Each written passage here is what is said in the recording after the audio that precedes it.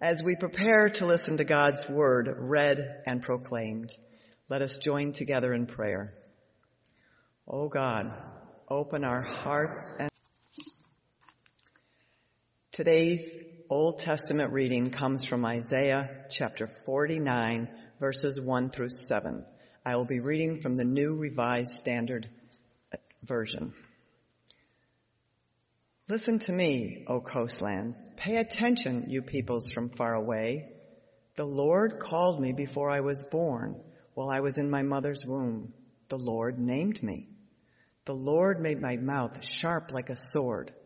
In the shadow of God's hand I was hidden. The Lord made me a polished arrow. In the God's quiver I was hidden. And the Lord said to me, You are my servant, Israel, in whom I will be glorified. But I said, I have labored in vain. I have spent my strength for nothing and vanity. Yet surely my cause is with the Lord, and my reward with my God. And now the Lord says, who formed me in the womb to be his servant, to bring Jacob back to him, and that Israel might be gathered for him. And I am honored in the sight of the Lord, and my God has become my strength. The Lord says, It is too light a thing that you should be my servant, to raise up the tribes of Jacob and to restore the survivors of Israel. I will give you as a light to the nations, that my salvation may reach to the end of the earth. Thus says the Lord, the Redeemer of Israel, and the Holy One, to one deeply despised, abhorred by the nations, the slave of rulers. Kings shall see and stand up, princes, and they shall prostrate themselves, because of the Lord who is faithful, the Holy One of Israel has chosen you. This ends our first reading.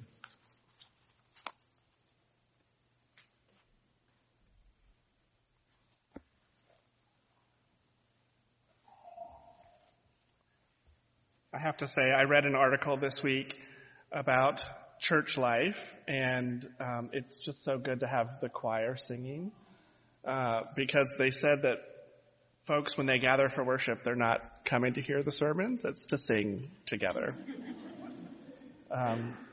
So I know the truth, and I'm okay with it, because I also love communal singing, so thank you, choir, for the gift that you offer to this congregation. Thank you.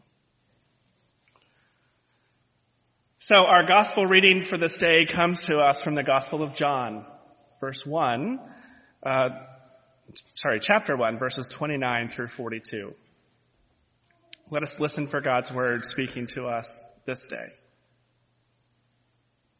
The next day, leap in the story here, John the Baptist saw Jesus coming toward him and declared, Here is the Lamb of God, who takes away the sin of the world. This is he of whom I said, after he comes, a man who ranks ahead of me. After me comes a man who ranks ahead of me, because he was before me. I myself did not know him, but I came baptizing with water for this reason, that he might be revealed to Israel. And John testified, I saw the Spirit descending from heaven like a dove, and it remained on him. I myself did not know him, but the one who sent me to baptize with water said to me, He on whom you see the Spirit descend and remain is the one who baptizes with the Holy Spirit. And I myself have seen and have testified that this is the Son of God. The next day, John again was standing with two of his disciples. And as he watched Jesus walk by, he exclaimed, Look, here is the Lamb of God. The two disciples heard him say this, and they followed Jesus. When Jesus turned and saw them following, he said to them, What are you looking for? They said to him, Rabbi, which translated means teacher. Where are you staying? He said to them, Come and see. They came and saw where he was staying, and they remained with him that day. It was about 4:00 in the afternoon. One of the two who heard John speak and followed him was Andrew, Simon Peter's brother. He first found his brother Simon and said to him, "We have found the Messiah," which is translated anointed. He brought Simon to Jesus, who looked at him and said, "You are Simon, son of John. You are to be called Cephas," which is translated Peter. Friends, this is the word of the Lord. Thanks be to God. So growing up in Charleston, South Carolina, in the heart of the Bible Belt, I did not actually have the greatest introduction to Jesus. You see, I did not grow up going to church. I grew up at the Dock Street Theater, where my dad was a professional stagehand.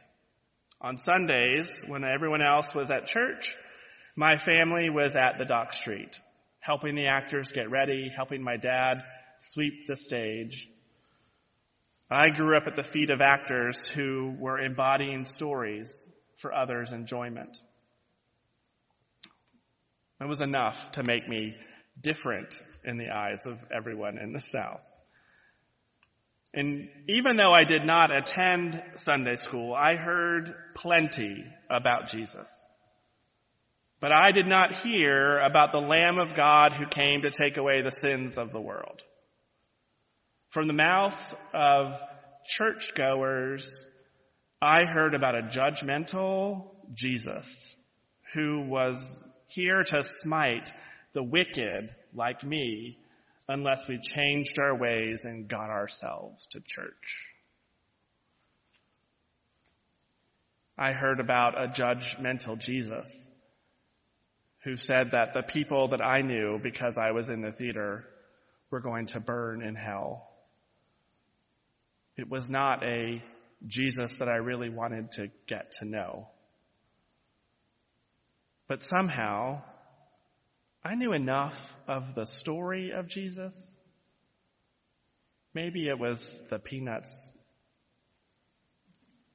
Maybe it was culture in general in Charleston, South Carolina. I don't know.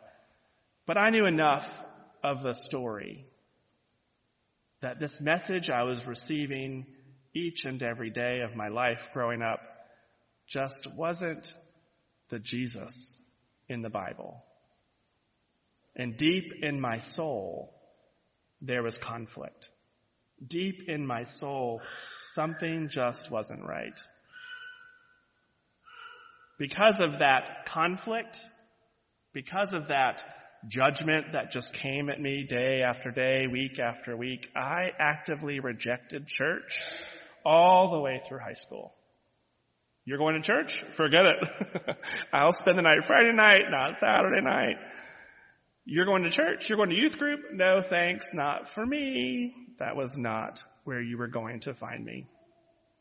It wasn't until I went to college. I bucked the trend. I went to college and I discovered church. I discovered Jesus. I was introduced to the living Jesus on the campus at Clemson University. It was the first day of my freshman year. My parents had just dropped me off in Johnstone Hall. My roommate was weird, so I wanted to get out of there. They had left for the long drive home, and so I called my friends from home who were also on campus, and we met to explore campus and avoid those awkward interactions in your dorm. So we explored and we walked around, and then we quickly grew bored about what were we going to do. And it was during that walk that my friend Nancy, that I grew up with, suggested that we go with her to the Presbyterian Student Association to see her camp counselor, who was this really cool guy. It took some convincing.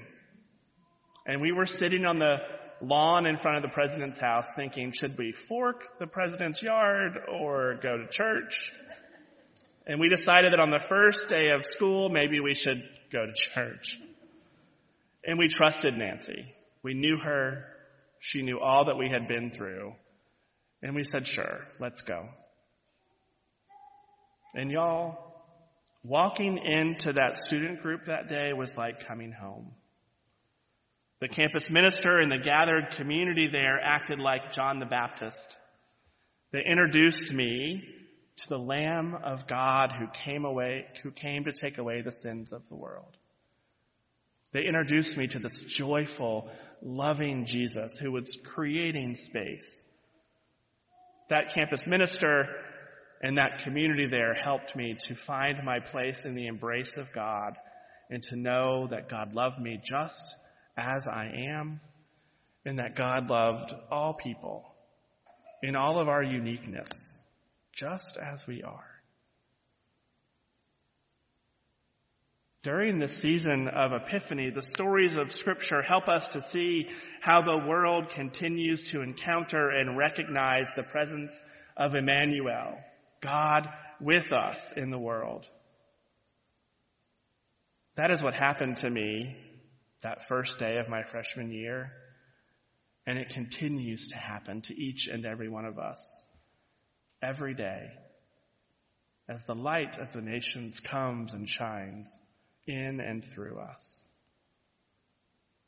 In our passages today, in Isaiah, the servant of God says he or she was named and claimed by God for a purpose. The words were, "You are my servant Israel, in whom I will be glorified." But the Lord doesn't stop there. God says, "It is too light a thing that you should be my servant to raise up the tribes of Jacob and to restore the survivors of Israel. It is too light a thing that is your only call. I will give you as a light to the nations, that my salvation may reach to the ends of the earth. It is too light a thing that the story is contained here. It is too light a thing that you will only encounter the people in your family. You will only encounter the people in your church. I have given you as a light to the nations, that my salvation may reach the ends of the earth. It is too light a thing that you would not introduce others to the goodness and graciousness of God. No, you shall tell my story to the ends of the earth." Isaiah is telling us that the stories of salvation are not for the ones who know the story, but they are for those who are going to hear it, wherever they may be. The stories of salvation are not for those who already know them. They are for those who will hear them, wherever they may be. It's clear to me that in the gospel, the people feel this pull to tell God's story with every fiber of their being, just as the prophet Isaiah did. Today's gospel reading is a whole sequence of people who tell each other that they have seen Jesus and who they think Jesus is. One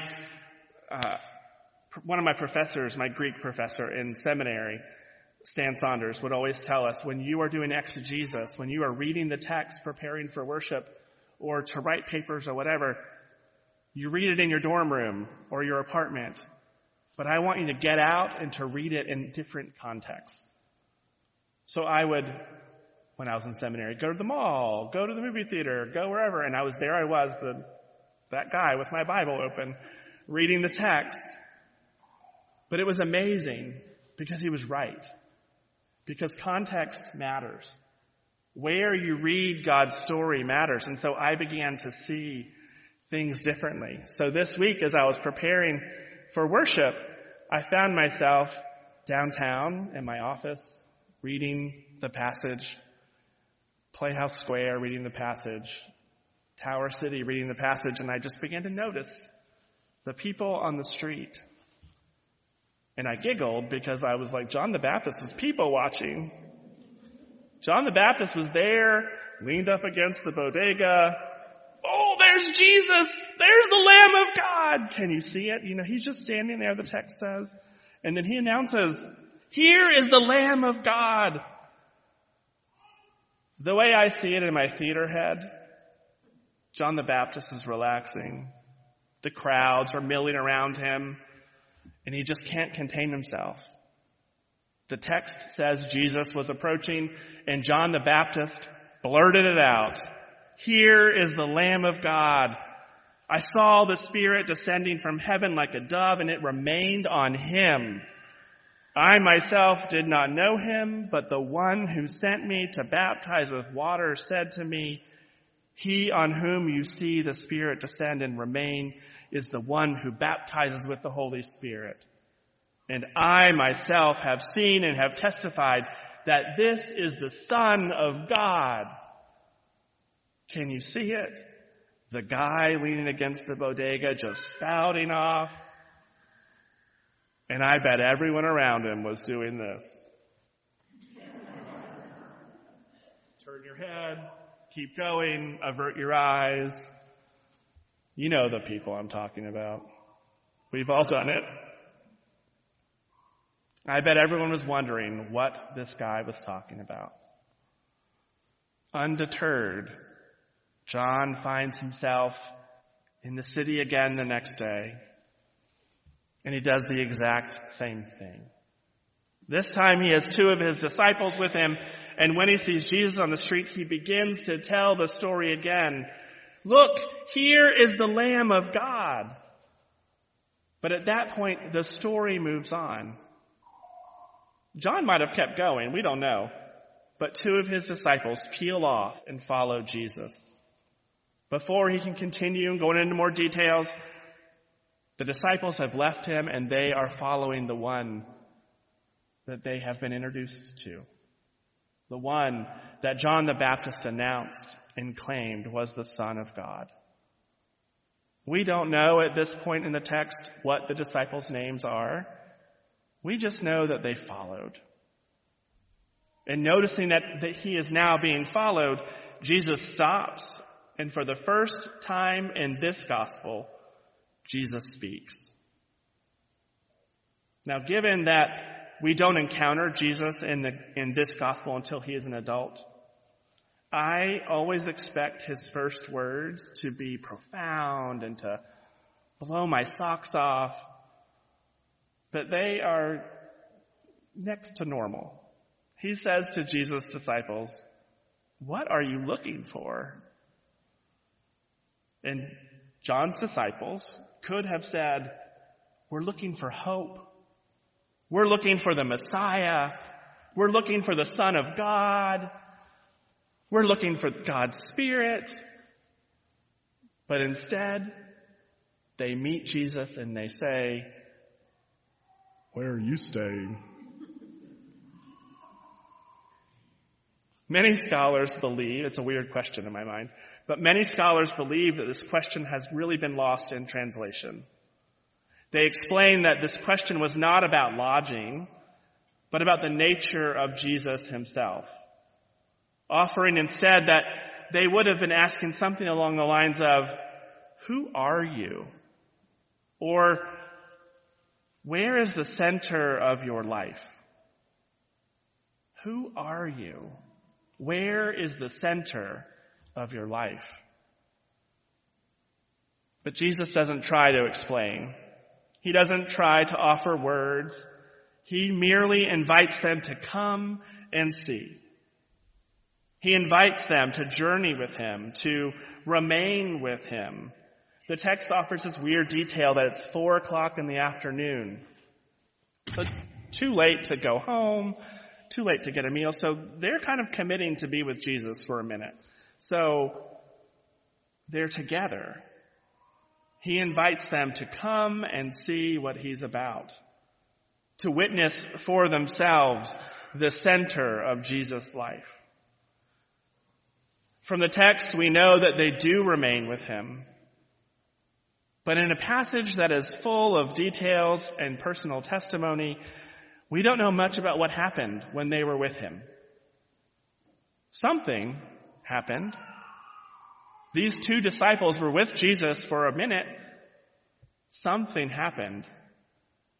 And we know that it was transformational. Because Andrew, we finally get a name of a disciple, Andrew leaves at some point and runs to tell his brother. He has witnessed something amazing because he runs out to tell others about it. He runs to Simon Peter exclaiming, "We have found the Messiah." And while it is not recorded here, my best guess is that he says, "Come and see. We have found the Messiah. You gotta come. Come with me. Come and see." We don't know. The text doesn't tell us what happened, what Andrew witnessed. But I dare say that a few of us have an idea. I bet that more than a few of us have had a similar experience. A time when we have been invited to come and see, only to find ourselves in the presence of the living God. A time that transformed our living. A time that gave us a new vision for the ways things can and should be in the world. A time that left us wanting to share with others, to introduce others, if you will, to the work of the Spirit in our lives. That's what happened to me on my first day at Clemson. I walked into a place and I left saying, "Come and see this thing that has happened." Transformed the direction of my life. I've been with you all for a few months. I know that the Spirit is alive in this place. In knowing that we each have been called by name and charged to be light to the nations, I wonder how good we are about introducing others to the life-changing grace of God at work in the world. At work here. I wonder how open we are to inviting others to come and see this amazing thing that is happening. How does our witness introduce others to the power of Christ's love at work in the world through this place, through our common life in this community? How do we witness to the transforming love of God and God's incarnate word working in our lives? In this time of transition, as we seek a new interim pastor, how are we reaching out to our members and friends that we haven't seen in a while? Post-pandemic, people have drifted. Jon's gone, long-time pastor, more crucial than ever for our witness to be inviting and encouraging our brothers and sisters to gather together, to experience the Lamb of God who came to take away the sins of the world. The idea of witnessing, of introducing others, inviting others, makes many of us uncomfortable. We're Presbyterians. Listen, I 100% understand this. Remember, as a youth, I ran away from people who would witness too aggressively, who ignored how God was already working in a person's life, because I did not fit a cookie-cutter mold. I ran away from that, so I truly understand the discomfort of introducing, of inviting. But my friends, this is not the kind of witness that we see here in Scripture today. Here in Scripture, we see simple invitation. Come and see. We see introductions. There's Jesus. There is the Lamb of God who changed my life. We see time spent together. We see relationship at the heart. I think this form of invitation, of introduction, makes a lot of us feel a lot more comfortable. The sharing of our very selves, so that others might see and experience the love of God present in our lives. We have been given as a light to the nations. To make it more personal, you have been given as a light to the nations, so that God's story of love and grace might be made known to the end of the earth. You have been given as a light to Rocky River. You have been given as a light to Cleveland. You have been given as a light to the street that you live on, the cul-de-sac where your house resides. You have been given as a light to the aisle at Target. You have been given as a light to the nations, so that God's story of love and grace might be made manifest in the world. God wants the story of salvation told and calls people to tell it. Calls them from their very beginning to introduce the stories of salvation to others, to use our words and, more importantly, our deeds to point to the Lamb of God, so that others will know of the redeeming love of God in the world. So, my friends, I ask you again, will you help embody the light of salvation to all people? Will you, like John the Baptist, get so excited about the work of God in the world and in this place that you can't help but share it by introducing others to God's goodness made manifest in your life? You have been given as a light to the nations.